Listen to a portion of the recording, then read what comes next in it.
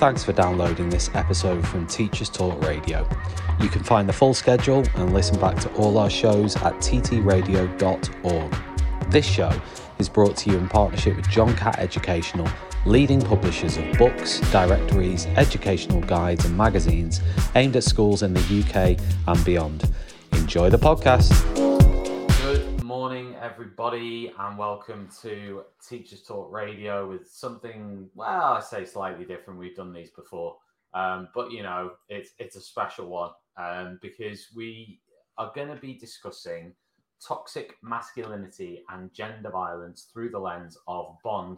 It's a brand new teaching unit from Tooled Up Education, and we're going to be talking this morning to some of the contributors to that unit, which is really, really exciting.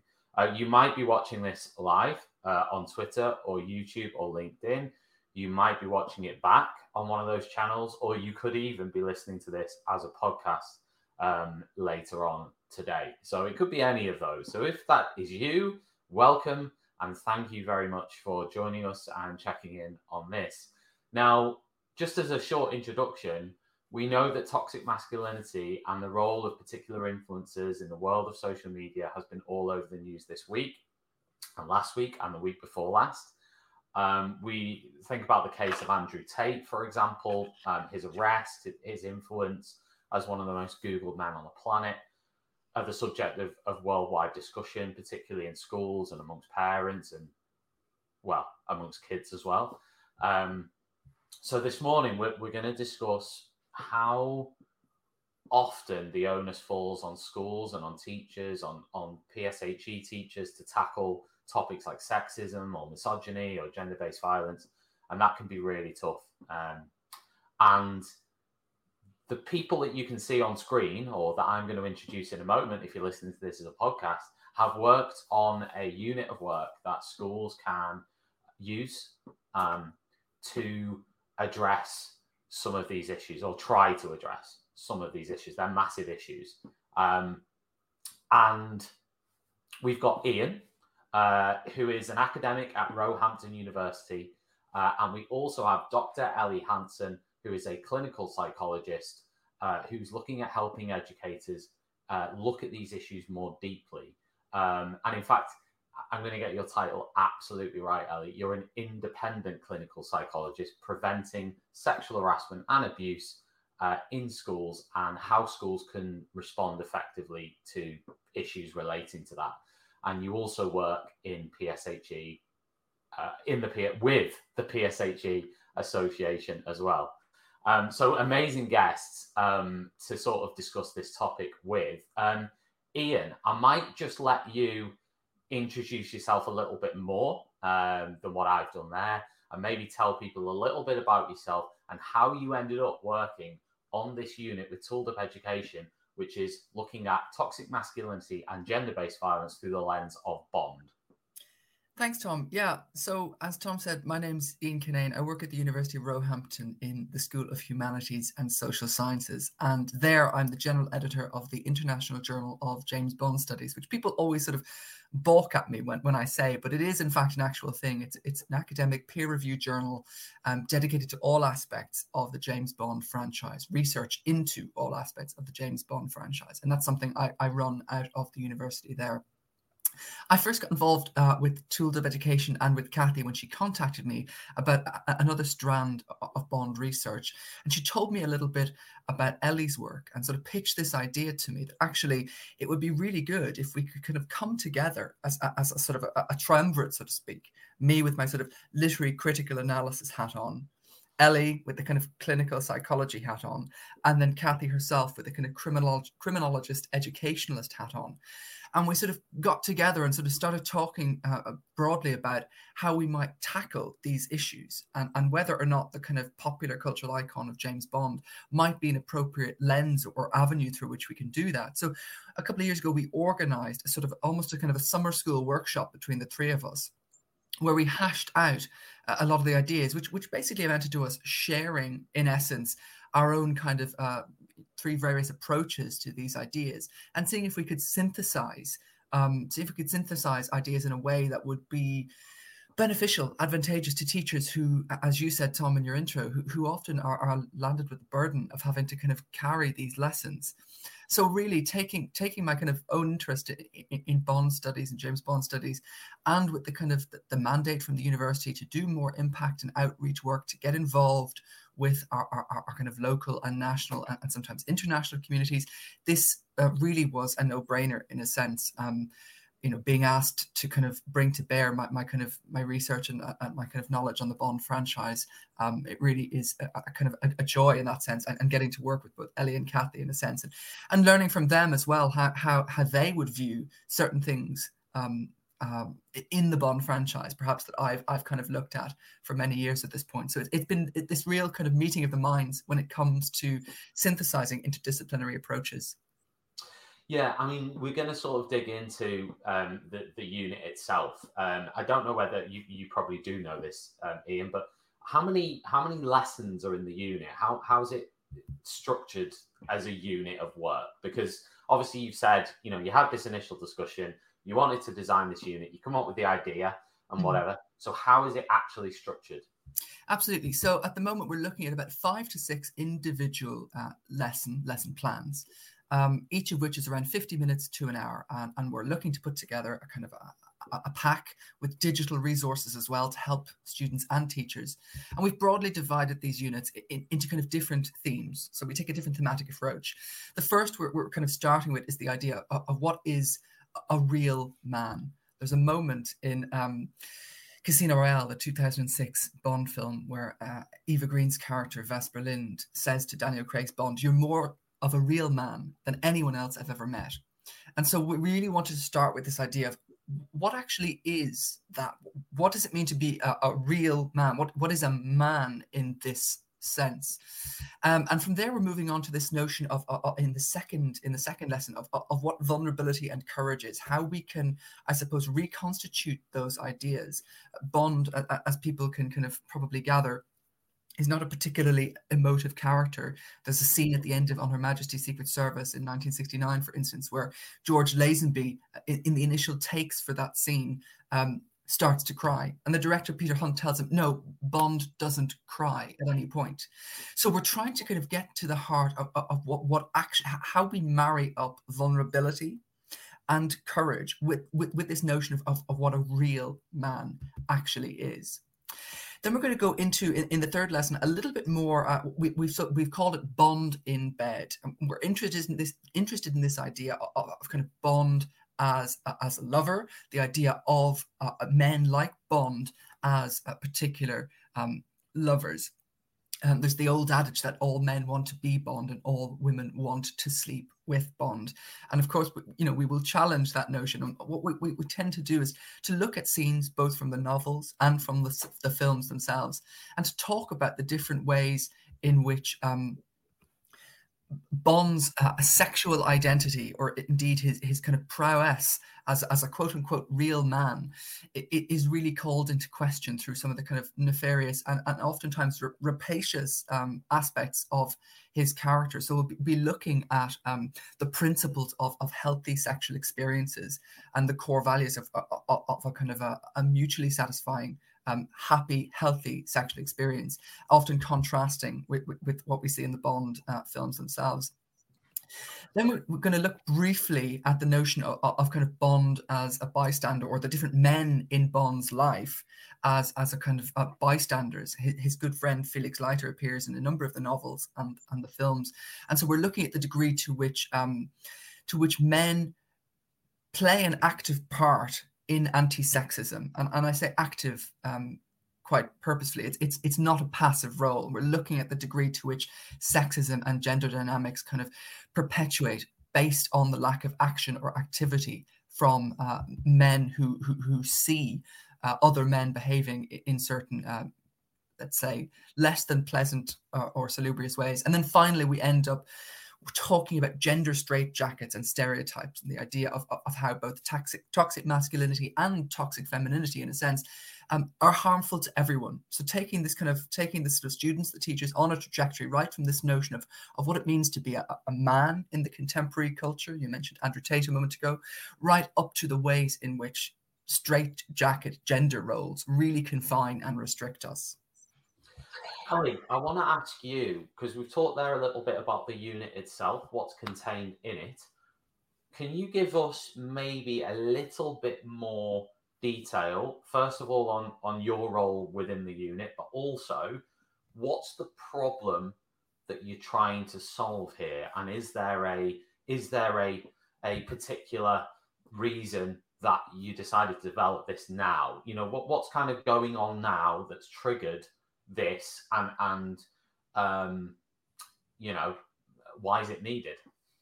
Yes, absolutely. I mean, I think probably all of our listeners or viewers won't dispute the fact that schools have an issue with sexual harassment and abuse right now, which is a much wider cultural issue than just within schools, but obviously schools are where a lot of it is playing out between young people. You know, I think it's fair to say that there's an epidemic of it, in fact, which has been fueled by various cultural forces. Pornography is playing a part in that, but also interlinking with that kind of notions, as Ian's just described there, of what it means to be a boy or a man, and also what it means to be a girl or a woman. So what we're trying to do, really, I've got kind of two hands with this module. One is that we want it to be a tool that schools have in a wider toolkit of things that they can do to help prevent sexual harassment and abuse within peer groups. And also, with my other hand, we're wanting to do something not just to prevent a negative, but to develop a positive. We would like to support children and young people in developing healthy and positive, satisfying relationships and sexual experiences. So this is about promoting kind of mental health, well-being and good relationships, as well as preventing those harms. Ellie, I mean, what do you see as the main issues that young people are navigating around sex and relationships currently? And what are the sort of things that you have observed or seen that you think they're commonly negotiating? I think that there's a lot of confusion about sex. I think there's also, you know, I mean, some of these problems have maybe grown recently, but others are, you know, as old as the hills. You know, at the end of the day, adolescence is a time of some level of confusion anyway, and vulnerability, and kind of working out who you are, and sex and relationships being a kind of new territory for them. But that is made more complicated and difficult by a lot of the stuff online, both social media and pornography. And so what you've got certain, what I call sexual scripts being promoted. What I mean by that is what is kind of said to be normal, acceptable, and sexy in sexual situations. Pornography's got a certain set of messages around that, you know, that for example, dominance is sexy and equality or personal connection isn't. And so many young people are coming across these messages, and that is shaping or adding confusion to how they navigate sex and relationships. And so what we're wanting to do is to counteract some of that with, well, hang on a minute, what actually makes sexual experiences and relationships satisfying and ethical and good for everybody. One of the things, because about 2 weeks ago, Teachers Talk Radio did a show around sort of tackling Tate, and we talked about, we had a criminologist on, we had various other people on, and you know, this is a question to both of you. I mean, feel free, either of you, to jump in on this. But one of the questions that we asked during that show was, what is toxic masculinity? And to sort of recognize, I guess one of the things we did in that show is we recognized the influence of people like Andrew Tate. There are many people like Andrew Tate. He's just one person. But, you know, that sort of thing whether we like it or not, it appeals to a large subsection of people, young men in particular. And we were sort of recognizing that not all those young men can be, I don't know how to say, but we were sort of recognizing they weren't bad boys. They weren't bad men, but there was something in the messaging that was appealing to them.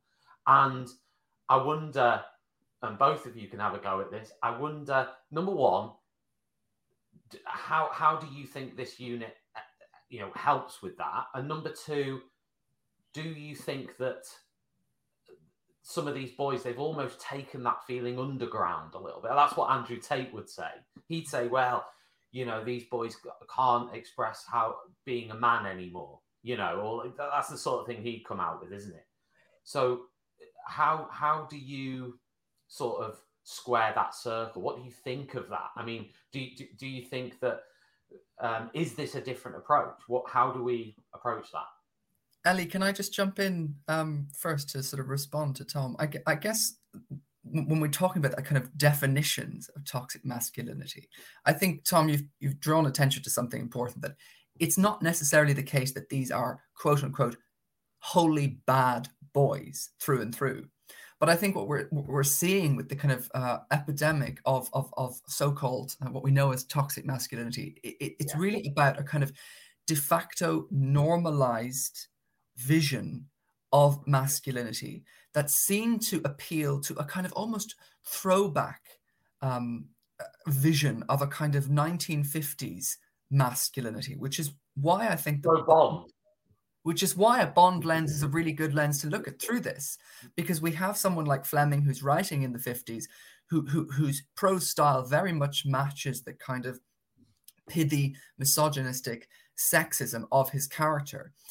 A lot of young people will be shown extracts from Fleming as part of this module, and will probably, rightly so, balk at the degree of distance between how he is writing in the 50s and how they are kind of conceiving or thinking of masculinity today.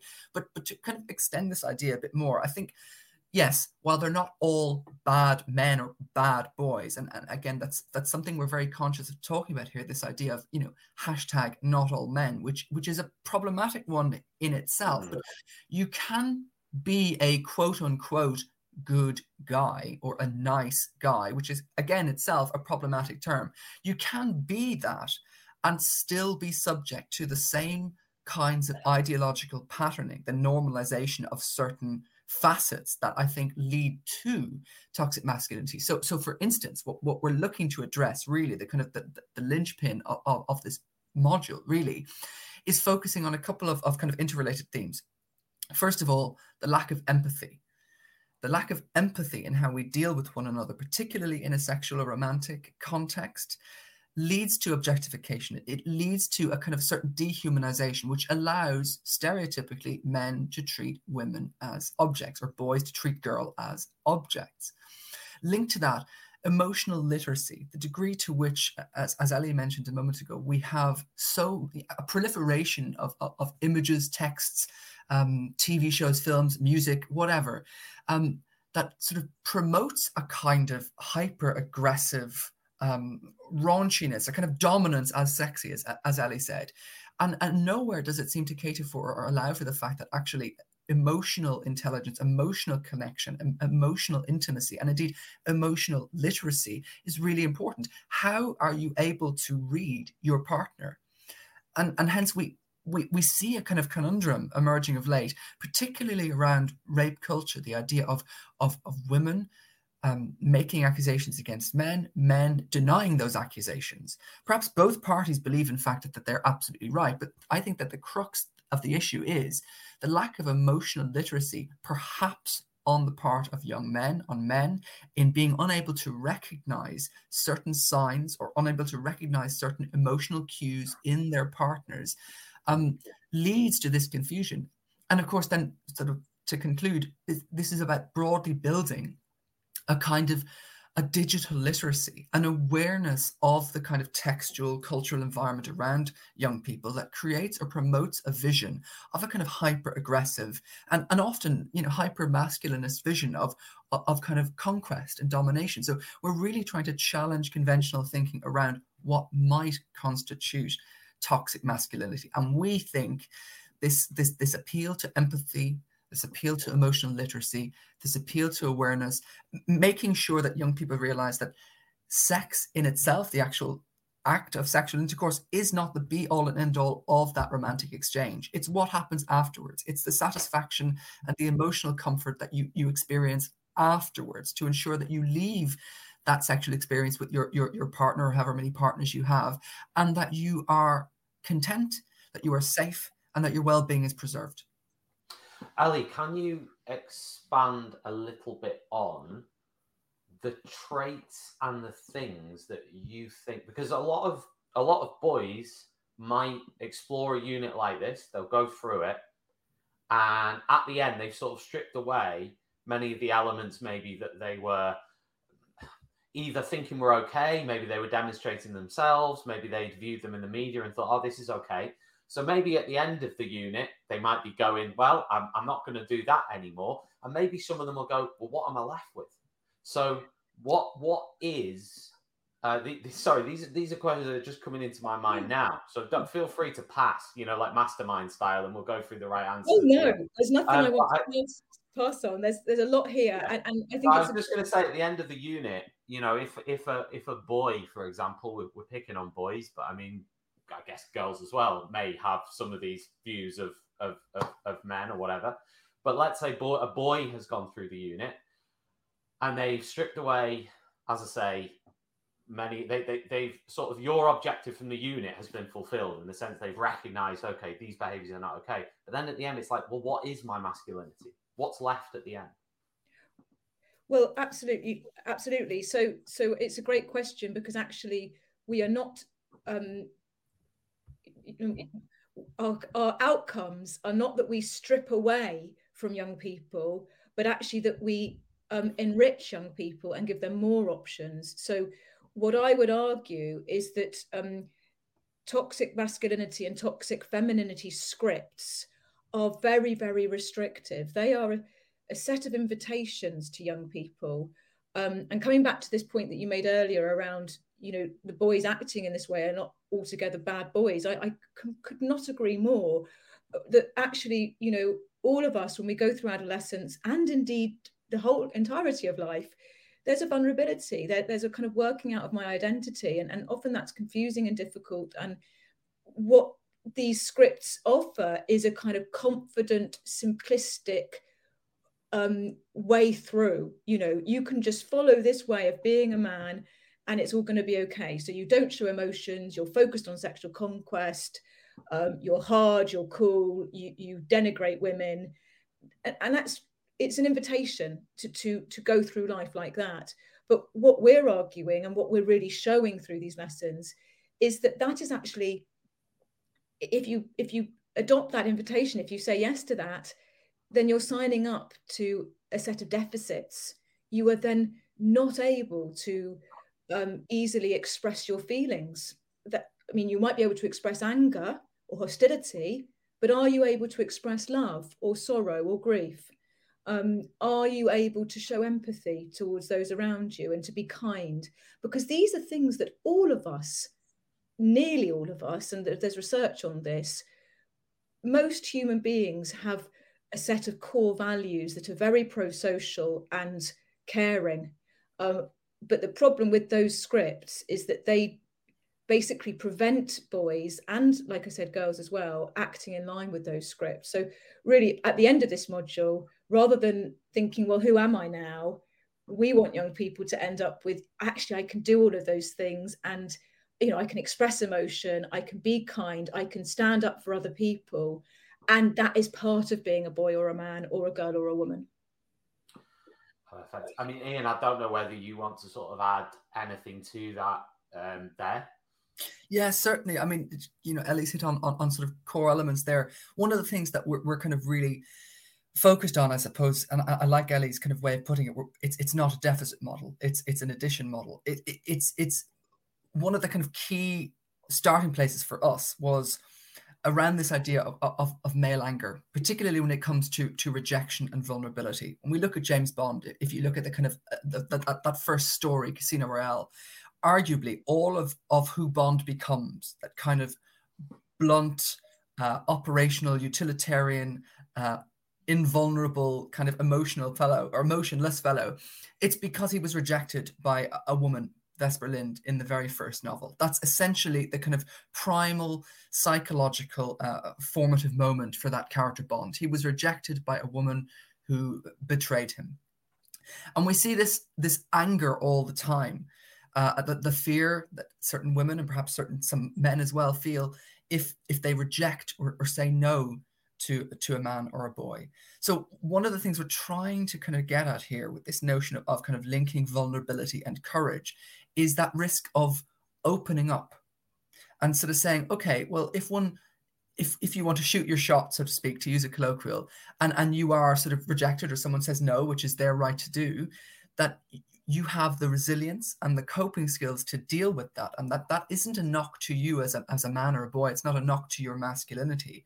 And that actually what we're doing here is trying to illustrate the benefits of opening up versus the dangers of not opening up.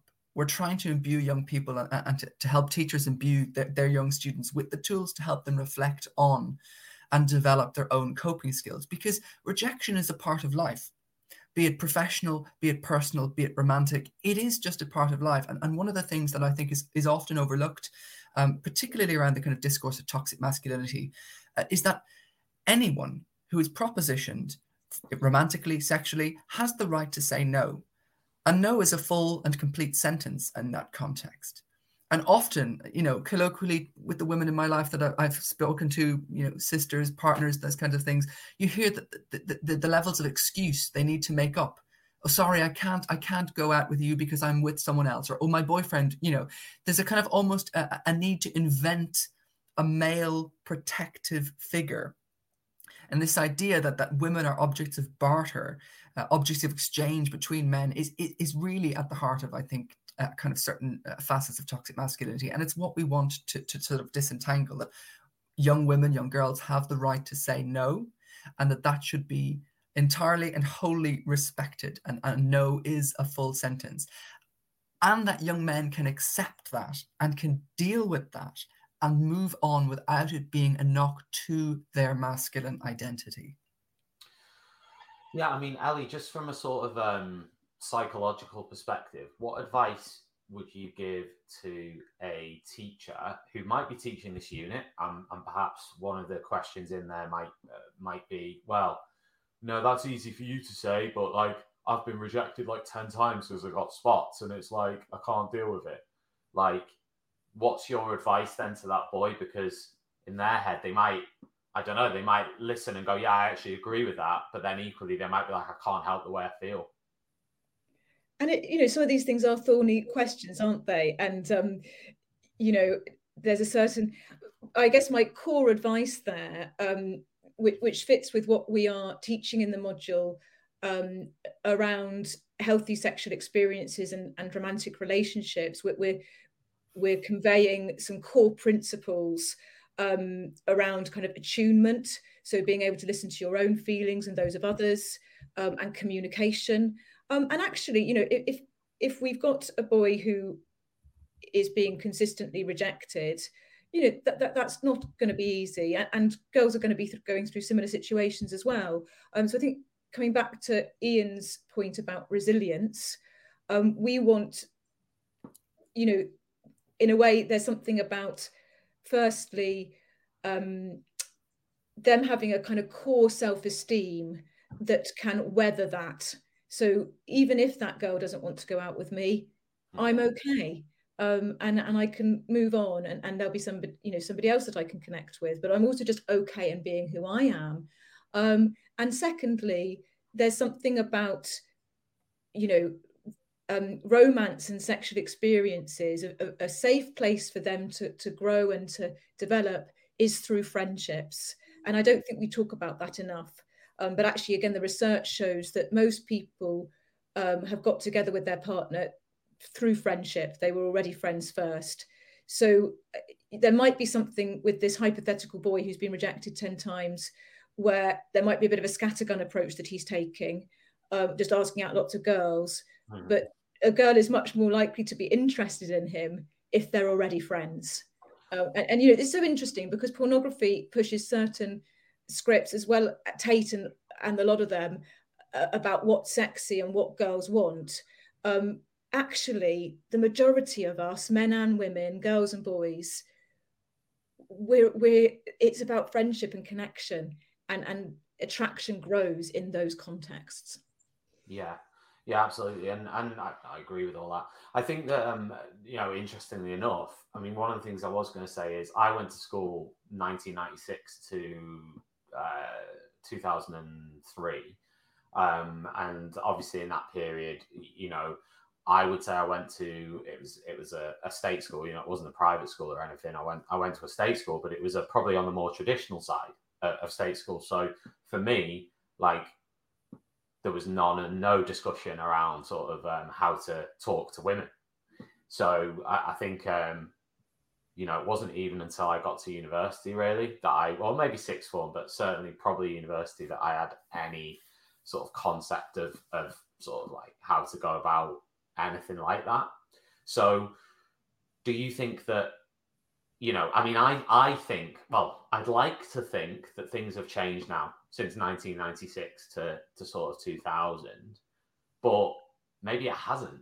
You know, I don't know. I'm asking you. I mean, presumably because you've developed this unit, you're saying that actually some of these issues still exist. They're still as prevalent as they were in the 90s, in the 80s. You know, it's the same things. I don't know is the answer. Well, the only thing I know, I guess, is that relationships and sex education have a more prominent place within school life, and talking about things has become more commonplace.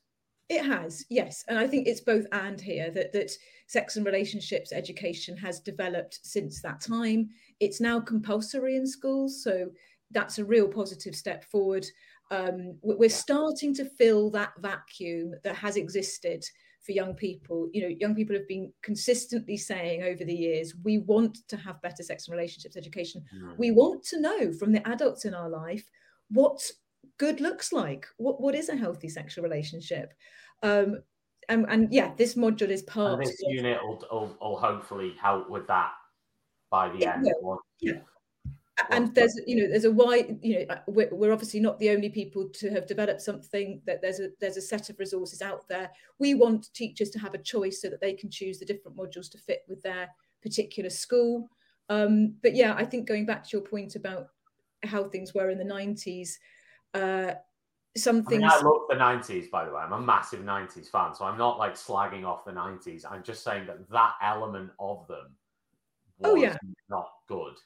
No, and I could not agree with you more. I think things have changed both for the good and for the ill. Yeah, where we are now. You know, we've got better sex and relationships education, but on the other hand, it's needed more than ever before because you have got counteracting forces online and in other parts of society. I think you could argue it's become much more complex now. I mean, that's probably one of the things. It's like, oh, everything just seems so simple back then. You know, like. I mean, but then that comes with good and bad, doesn't it?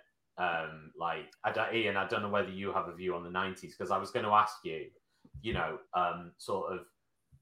number one, I was going to ask you what your favourite bits of the module are. But before we get on to that, you know, there will be those people who love Bond. There will be those people who associate Bond with their childhood. There will be those people who associate Bond with a staple of their sort of diet of media or consumption of media. So how do you sort of square the circle with those people?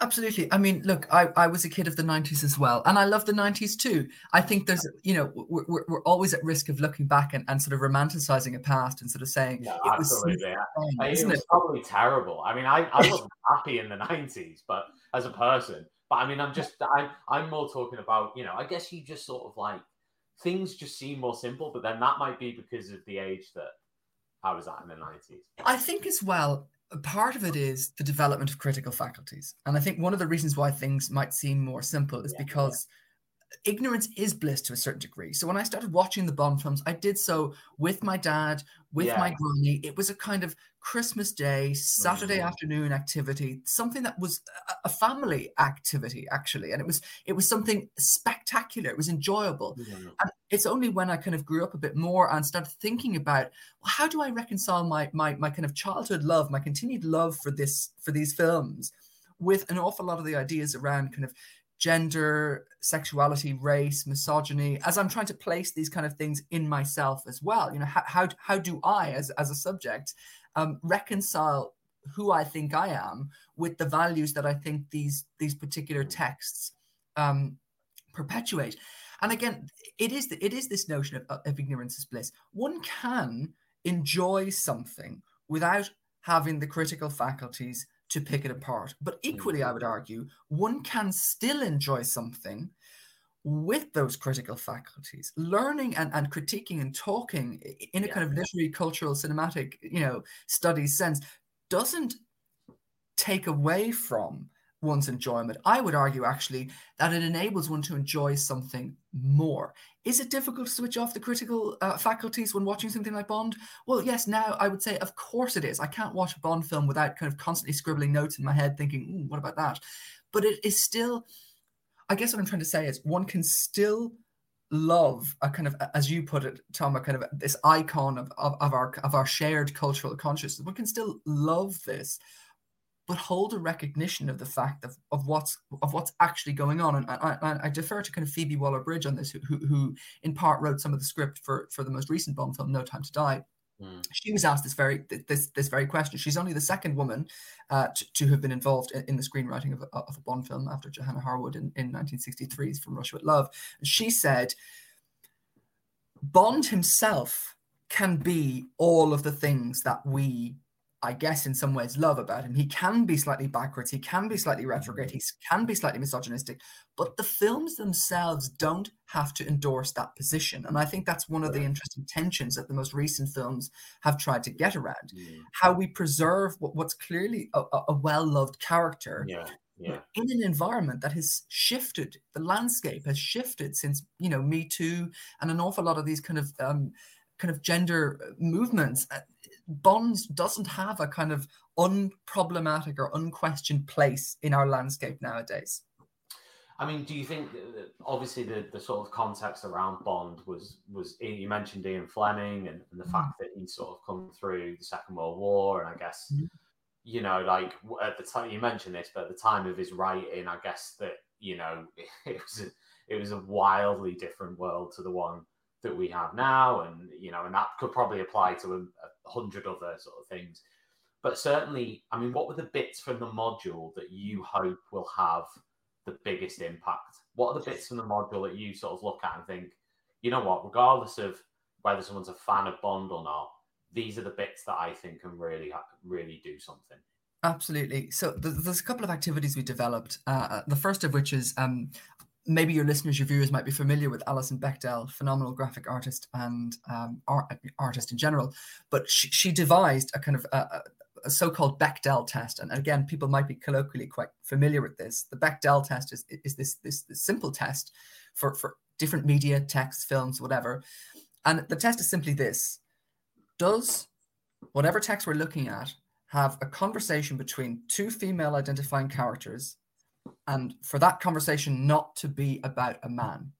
And if the answer to that question is no, then that text does not pass the Bechdel test. And you'd be surprised at how many texts in our kind of cultural landscape do not pass this text. I can think of only Buffy the Vampire Slayer as one text that comes to mind that absolutely does pass this test. And so what we want the young people of this kind of module, of these units to do is to come up with their own equivalent of a Bechdel test around this idea of what does good sex look like? What is the quote unquote optimum outcome? So if sex is not the end, but part of the journey and this kind of, reconfiguration of intimacy, what kind of ideas do these young people seek when they're looking for good sexual intercourse or good sexual practices? And so giving them the tools to recognize, actually, hang on, according to this equivalent of the Bechdel test, according to this test, this doesn't meet my expectations. And so what we'll do is, what I'm excited about sharing is different film clips from the different films and showing them, everything from Sean Connery's Bond in Goldfinger in 1964, right up to kind of Daniel Craig, and asking them, which of these scenes do you think if any of them, demonstrate the principles of a healthy sexual experience. Is this sex consensual? Is there anything about this scene that worries you? Can you elaborate on that? And there's one scene in particular that really had an effect on me, and I think is in some ways the kind of linchpin of my involvement in this project. Those who are listening and watching might have seen 2015's Spectre, Daniel Craig's second to last most recent Bond film. And there's a scene in it where he is romancing Cara de Lucia, played by Monica Bellucci. And he sort of pushes her up against this mirror, and it's played as though it's this incredibly kind of romantic prelude to what is inevitably going to be a sort of a sexual evening. And Lucia just cries one simple tear down the side of her cheek during this scene. And I remember seeing this in the film in the cinema, and I kind of like reclined or sort of sat back in my chair, kind of. My kind of breath was caught in my throat. I thought, wow, here is very clear evidence of the fact this woman is not comfortable, and yet Bond continues to engage in this sort of sexual byplay, in this kind of romantic byplay. And the kind of context to that scene is at the beginning of that film, Bond has actually killed this woman's husband, and now he's tracking her down to find kind of connection to the big bad in that film. But so showing the young people scenes like this, and imbuing them with a sense of their own digital literacy, how they are able to grow in their attunement to what they're seeing, not just on screen, being able to read that, not for what the film, I think, wants you to think it is, a sexy scene, a romantic scene, but what it actually is, a scene of abuse. It's an abuse-blind sexual romantic liaison, and encouraging those young people to actually become attuned to their partner's signs, signals in their own life. So I'm really excited about sharing those elements of the films and the units with our young people. Superb. Ali, I was just going to ask you, sort of, we're coming towards the end now, but I was going to ask you, with regards to schools, how do you think, apart from obviously using this unit, and perhaps including something like this unit in their sort of diet, how else should they be tackling toxic masculinity? What should they be doing to make the situation better? Because actually, I was on Twitter the other day, and a teacher replied to a comment. It was a woman, and she said, in our school, there is a massive issue with boys being intimidating the women teachers, So and it got a lot of likes, not likes as in people liking it, but I mean it got a lot of people agreeing that was an issue in their setting, and it's something that I've seen as well. I've seen that. So how do you tackle it? Yes, and you're absolutely right that I think most schools are seeing this, and the research certainly suggests that. One survey found that 92% of girls saw sexist name calling happening a lot or frequently. So yeah, I totally agree that this module is a tool in a wider toolkit of things that schools should be doing. So just a couple of other things in that kit from my perspective. One would be the teachers all being kind of confident in their set of sanctions to what might be termed low level and often is termed banter. Because, it's really tricky for teachers. They're teaching a lesson, they hear, a term being shouted out or in the corridors. And if they're not already trained up or given some space to work out how to react to that, it can easily floor you, and particularly when, it's just a joke, is the typical defence. So I think if there can be a school approach where all teachers are clear together collectively, what are we going to do when we hear this? And this might actually involve taking quite a bit of time. It might be that to get in a zero tolerance approach takes a bit of effort, which detracts from the time that we've got to teach, but is worthwhile in creating this culture. So there's a clear set of sanctions for children talking in this way. And then I would combine that with a wider kind of social marketing campaign, which might involve content in assemblies, posters, form time. And my emphasis with that would be to stigmatize sexism and misogyny, and this, everything we're talking about around toxic masculinity. Yeah. I think we need to think about stigma, and here my head goes to one of my favorite social marketing campaigns, which only the Australians would do. These massive billboards against drink driving, which read, "If you drink and drive, you're a bloody idiot," and it very effectively saying there's a problem. To drink and drive is stigmatized. It's not cool. And if we can do that, go on. Sorry. We can come up with those pithy phrases that just do a 180 on it. No longer does it become a mark of kudos. It becomes a mark of something that's pathetic and weak. And actually, you're a bit of a mug because you're buying in to these bad actors who are trying to manipulate you towards their own ends. If they can see Tate and others like him as masters of manipulation, and are you going to be one of his fools, or can you think for yourself? Yeah, I was just going to give another example in there. Queen Latifah, when she did her track, I can't even remember the name of the track, but in the track she was sort of saying, if you call a woman the B word, if she rejects you, then this is sort of lame, basically, like you're a loser. And it had a massive impact on the Black community in the US, actually Black men. She wasn't necessarily intending, she didn't think that would happen when she released the song, but it did have that impact because she had that influence and that social influence. So, I was going to ask you, Ian, whether, who are the sort of men, are there any men that you would sort of put as a counterweight to James Bond? I mean, because the thing is with boys, they do still probably need certain focus points that they can be steered toward. You need to replace Andrew Tate with someone. So you know what I'm saying? Like, ideas are important and great, but they still often need to they'll have role models.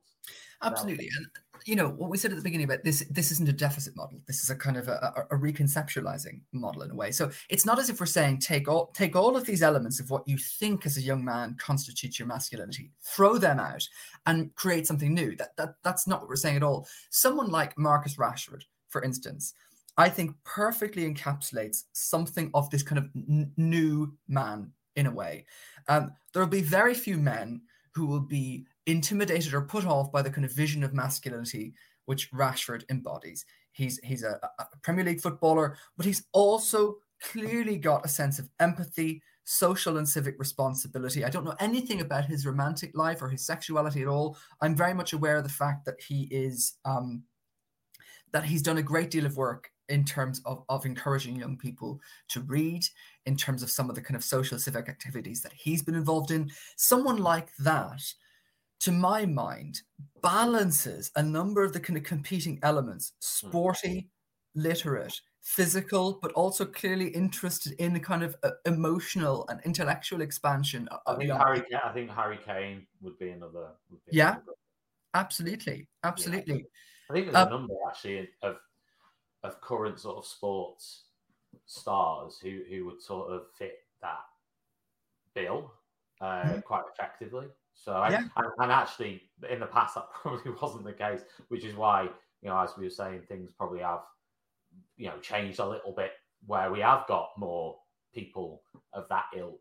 Because I mean, if you think of 90s footballers, there weren't many, like Vinnie Jones, come on, Vinny, talk about your feelings. He wouldn't go. It's also a particularly unassailable, intimidating vision of masculinity. Me growing up in that era, I think for a while I pretended to enjoy football because that's what my dad liked, right? So I was trying to model myself on this kind of prime example of masculinity. Someone like Vinnie Jones, there's a great schism, a great chasm between my own self-vision of a masculinity, a burgeoning masculinity, and someone like Vinnie Jones. It's almost a kind of too intimidating a leap in a sense. And so no wonder there's this kind of anxiety, particularly among young men. Could you argue that sort of every man's different, I guess? So some people would argue that and say, look, you can be a bit like Vinnie Jones, maybe not grabbing Paul Gascoigne in the way that, but you can be a bit like Vinnie Jones, or you can be, because every personality is going to be different, isn't it? Sure. But it goes back to the point Ellie made at the beginning about scripting. The scripts get you so far. True authenticity, true vulnerability, true masculinity, I think, is when you put down the script, take whatever from it that you think realistically you need, but are vulnerable enough to open up, are strong enough in your own resilience and your self-resolve. And that's terms like strong or strength, they can often be misconstrued. The scripts give us only so much. And the scripts, as Ellie said, are limiting. They constrict certain visions of masculinity to the Vinnie Jones types. I didn't have, again, growing up in the 90s, I didn't have visions of masculinity in the way that a lot of young people now do. Harry Styles, for one, he's blending a kind of almost queer aesthetic with a certain sort of heterosexual rock star aesthetic. Even still, he's still...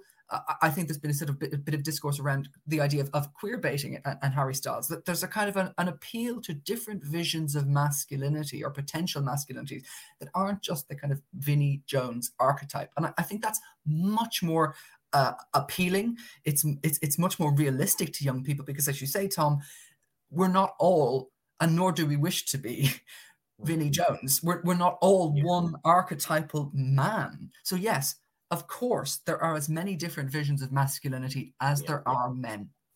And I think it's also about authenticity, isn't it? Because, the boys will see through sort of someone who's not real and authentic.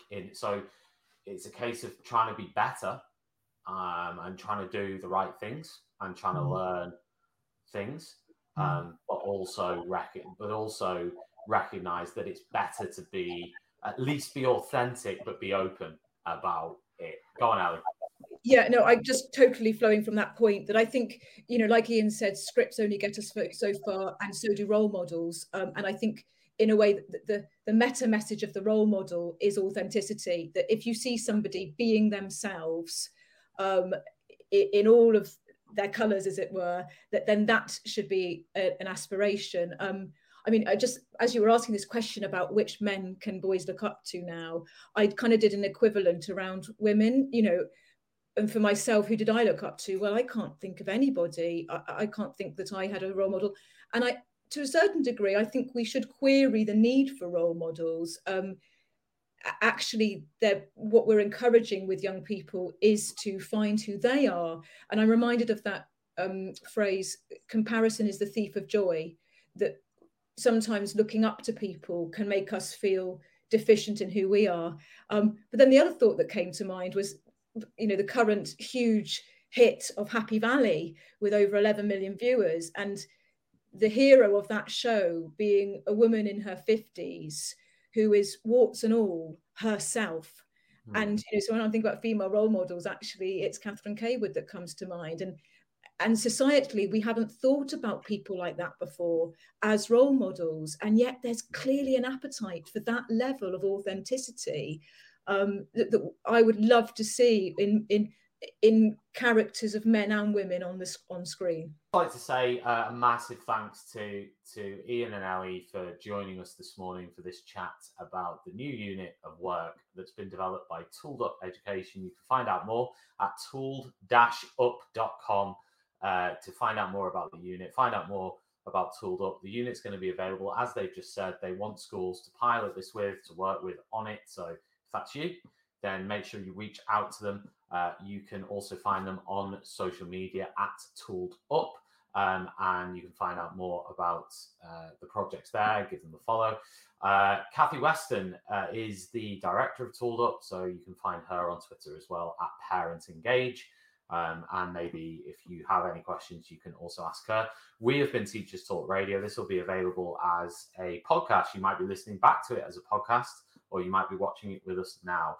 Either way, thank you very much for tuning in. As always, every single one of our listeners, we thank you, we commend you, we salute you. And we will be back for more Teachers Talk Radio shows. If you're watching this live, we are live in 2 minutes' time with Jane Ritter. You can listen to her at ttradio.org. and click on Listen Live, and she'll be live in about 2 minutes' time. Thank you very much to Ellie and Ian, and we will speak to you very, very soon. You've been listening to Teachers Talk Radio. Tune in live and listen back at ttradio.org. We look forward to hearing from you next time on Teachers Talk Radio.